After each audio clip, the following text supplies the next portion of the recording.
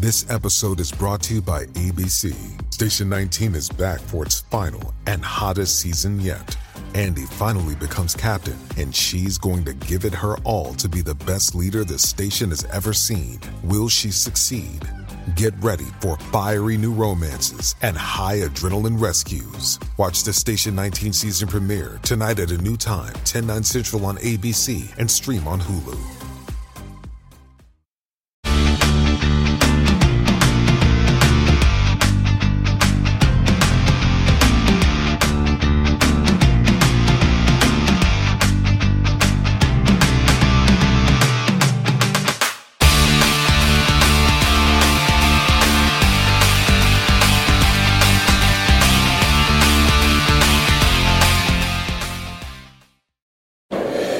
I'm Chris Avina with American Outdoor News. Today we're here with Sean Luxton from OutdoorTV.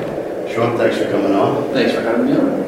Now, the outdoor industry has changed so much in the past 20 plus years, where TV was the end thing. Everybody started, everyone wanted to be a TV hunting star. Then it started to evolve into streaming video on demand, and that's where OutdoorTV has taken a strong foothold. And you're actually the leader in the industry in that space right now. Yeah, and I would say that's where we started. We started with on-demand content. We have 17,000 episodes of on-demand content, but as we were talking about, the market has changed dramatically in the last 2 and 3 years. So now, in addition to all the on-demand content, we have 3 live TV scheduled channels. So, what we know now is when you get home from work and you order dinner and, put the kids to bed or whatever, sometimes you don't want to search, you just want to find. So now people can go to MOTV, and if they want to search, they can do that. But if they want to just watch hunting, they press one button and they watch MOTV Hunt Stream, which is our scheduled live channel. So that's what we needed to do to evolve. So again, we've got the on-demand content, we've got the scheduled channels, we've got a new content category called Just Shot. So that's content that's on our platform within 2 weeks of being shot in the field. So we got, again, if you want to go back in time, we got that content. If you want to know what's happening right now in the whitetail season, we've got Just Shot content for you. So it's a huge database. It's a massive amount of content and a massive amount of data that helps people find what they want from that content. How do you store all that content? A whole bunch of servers. The storing is essentially the easy part. The hard part is when somebody comes to the platform and they want to find, Iowa whitetail.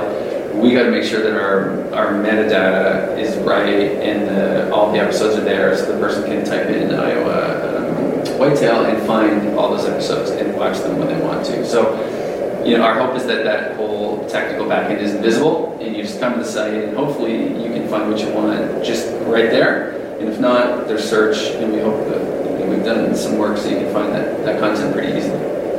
So is it basically everything that's on the Outdoor channel? You can get on OutdoorTV on demand, what you want, when you want it. You missed an episode, you can just pull it up. It's almost all of the content. It's not all of it, but it's almost all of it, and it's all the all the biggest stars, hosts, producers, and content is there. And again, what we find is people will find a show or a host that they love, and then they'll binge and go all the way down. And we've got for some shows 12 and 13 seasons of content. Long time. Yeah. And people really like going back and seeing those producers, way back when, and then seeing them now with how they're hunting now. Now, how do you find it? I don't even know if you'd call it a competition, like YouTube or Rumble. How is it different than those? So I think it's different in that the amount of content is we have much more content than anyone else has. We have much more of the established, very popular content, most of it exclusively, and you can watch MOTV on a big screen TV, an iPhone, Samsung Smart TV, Vizio TV. So if you want to hunt and peck for your content, you're going to be able to do that on YouTube. If you want to sit back on your couch and watch your big screen TV and find whatever you want and go from one show to another show, a live stream to on demand to just shot, that's where we win. Yeah, but I can also pull it up on my computer or wherever I want to. Yeah, it's available everywhere. Big screen, small screen. It's available everywhere. What is the sweet spot as far as programming? So it's as much as we an outsider would think of the hunting category as just one homogenous group. It's not, right. You got big game and you got muzzleloader. So we have many different audiences, and that's where a really big challenge is. If somebody who's coming and they're a bow hunter, they're not really interested in anything else. So we're constantly playing with how we present content, so we can give, if you're waterfowl, we want to make it easy. Predator, so I'd say it's an ongoing challenge. Elk hunter. Because all those audiences are different. Oh, sure. And that's always been a big faction in the outdoor industry. Well, I hunt with a bow. I don't think you should hunt with a crossbow. Yeah. But you gotta have a space for each one. Yes, and we do. Where, how much have you grown over the past few years? A huge amount. I'd say we did a lot more learning than growing initially. It was a brand new space. We were brand new in the space. Still a brand new space. For sure. We know a lot more now. There's still a lot we don't know. The platforms are growing hugely. We just got launched on YouTube TV. We got launched on Amazon Primetime Channels. So these are brand new platforms. In the case of YouTube Primetime Channels, that's a month old. So I could pull this up on Hulu and... Hulu we're not on right now, but we're available on Amazon Prime. Amazon Prime Channels. We're available internationally. So there's part of what's really changing this market is the platforms we're available on. Smart TVs, 3 years ago, were not that big a platform. Over the last 3 years, they have grown hugely, and some of the other platforms have declined a little bit. So we need to be everywhere, and we are almost everywhere except Hulu. It's similar to podcasting. It used to be just one channel. Now it's iHeartRadio, it's Spotify, Stitcher, it's Apple, and I'm on all of those too, by the way. and I think it's a good plug for yourself. And I think because we don't know where the technology is going to go next, because we don't know where our audience is going to go next, you need to be not everywhere, because they all take investment in time and effort and upkeep, but you need to be as many places as you can, because if your audience watches TV on an LG Smart TV, you got to be there, and they're not going to watch you. Sure. Or listen to you. It's an ever-evolving process with this type of industry and this type of media. You don't know what's going to be big tomorrow. No, sir. So how do you stay ahead of the curve? You got to be mapping the terrain in every single part of the ecosystem. So you got to be looking at smart TVs, looking at connected devices, looking at all the big digital players, because they're doing different things. And you can't know what's going to happen. So our philosophy is we got to be in as many places as we can, because then we're going to be in the place that takes off. Yeah. Because who knows? How do you pick your programming? How do you say, okay, this show is filmed okay, but this one's better? How do you process your data? So in advance of getting content up on the platform, we would use anything, ratings on linear TV would be one place to start. But we also know that we're not, it's not up to us to make a determination of what the audience likes. We want to put some content up that maybe there's no data on, and we'll pretty quickly have data on it. So we put content up that is brand new. Some works really well, some doesn't. So where there's data, we use it, but some shows perform differently on linear television than they do on the streaming channels. So it's up. Crappie fishing is a great example. Not a huge category on linear television for lots of reasons, but does quite well on streaming. So if we look just at linear television, we wouldn't spend much time on it, but because it's a different market, people can go in and find what they want easily. We need to have content to serve all these niches, and we don't have data for all of them. So where we don't have data, we test. Okay, so let's say I want to start a TV show.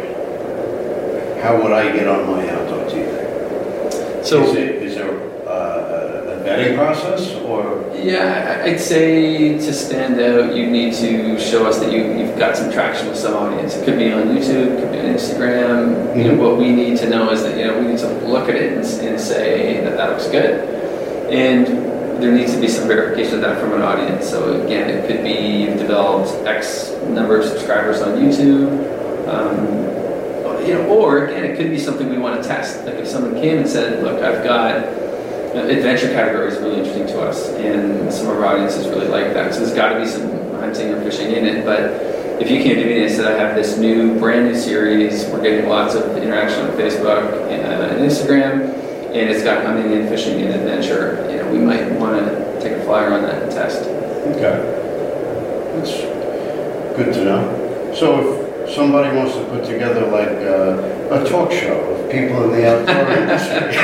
First thing is get the GM on the channel and have a good interview, and then it's easy from there. Gotta plug yourself.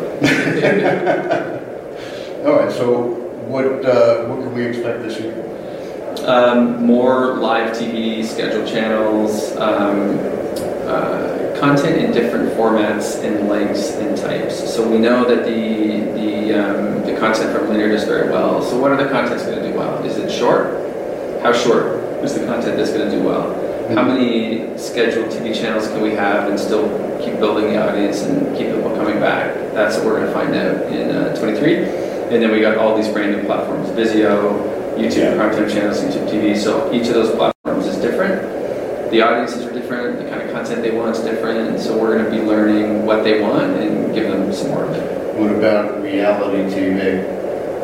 If there's a place for that. Again, if it's adventure and ties in either hunting or fishing that we're interested in. It's not our bread and butter now, but anybody who's watched Alone, great. Sure. Great series. If anyone's got another one like that, we're interested. I bet the Kardashians gone wild.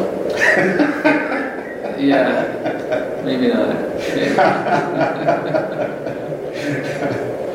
But it's a great service. It's ever evolving. Yeah. You've come a long way over the past few years. We have. Thank you for noticing. It's my job. But I appreciate you taking the time to speak to us today, and we look forward to what you have coming up. And just tune in. Thank you. We love our children. We protect them. We guide them. We prepare them for life in the world. With all that we do, from deep in our hearts, we cannot control all things. Life-threatening illnesses and disabilities affect far too many of our children each year. While we cannot change the circumstance, we can make dreams come true. Dreams to provide hope, to provide spiritual healing and strength, to provide moments of happiness and relief in the hardest of times. We can give a glimmer of light and hope in a time of darkness and despair. Join huntofalifetime.org to help make dreams come true, to provide hope for children with life-threatening illnesses and disabilities. Hunt of a Lifetime is a non-profit organization fulfilling dreams for hunting and fishing trips to youth 21 and under with life-threatening illnesses and disabilities. Visit huntofalifetime.org to learn how you can make a difference.